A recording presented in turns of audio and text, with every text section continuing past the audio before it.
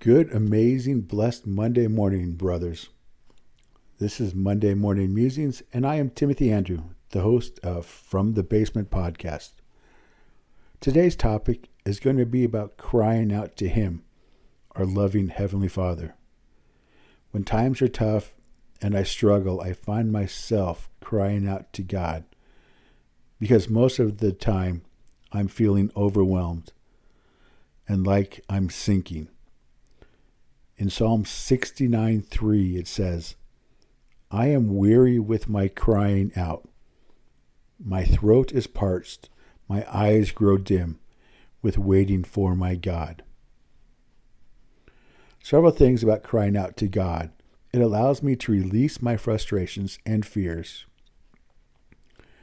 as well as any guilt that I have, and it shows my dependence on God, allowing me to trust Him more. But one thing we need to keep in mind and remember is that crying out to God is good for us to do, but we need to ask in His name. Look at John 14, verses 13 and 14. Whatever you ask in my name, this I will do, that the Father may be glorified in the Son. If you ask me anything in my name, I will do it. All we need to do is cry out to God and ask, but making sure they are not empty cries. Turn to Job 35:13. Surely God does not hear an empty cry, nor does the Almighty regard it. Through my disability and hardship, it took me a while to cry out to God. Rather than complain to others about my situation.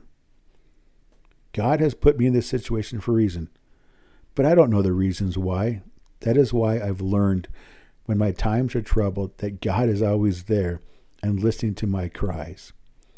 Look again to Psalms. In Psalms 18:6, it says, In my distress I called upon the Lord. To my God I cried for help.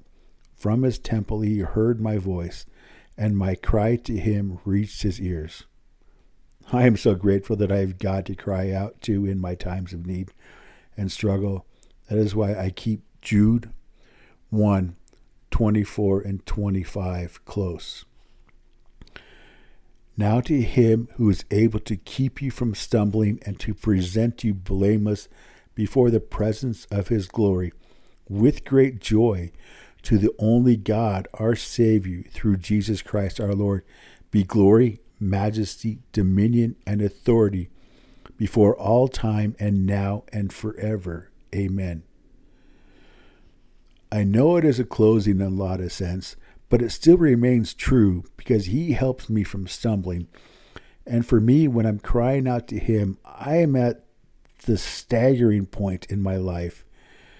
And He is my only God with all authority and power. He will always be there for me and for you.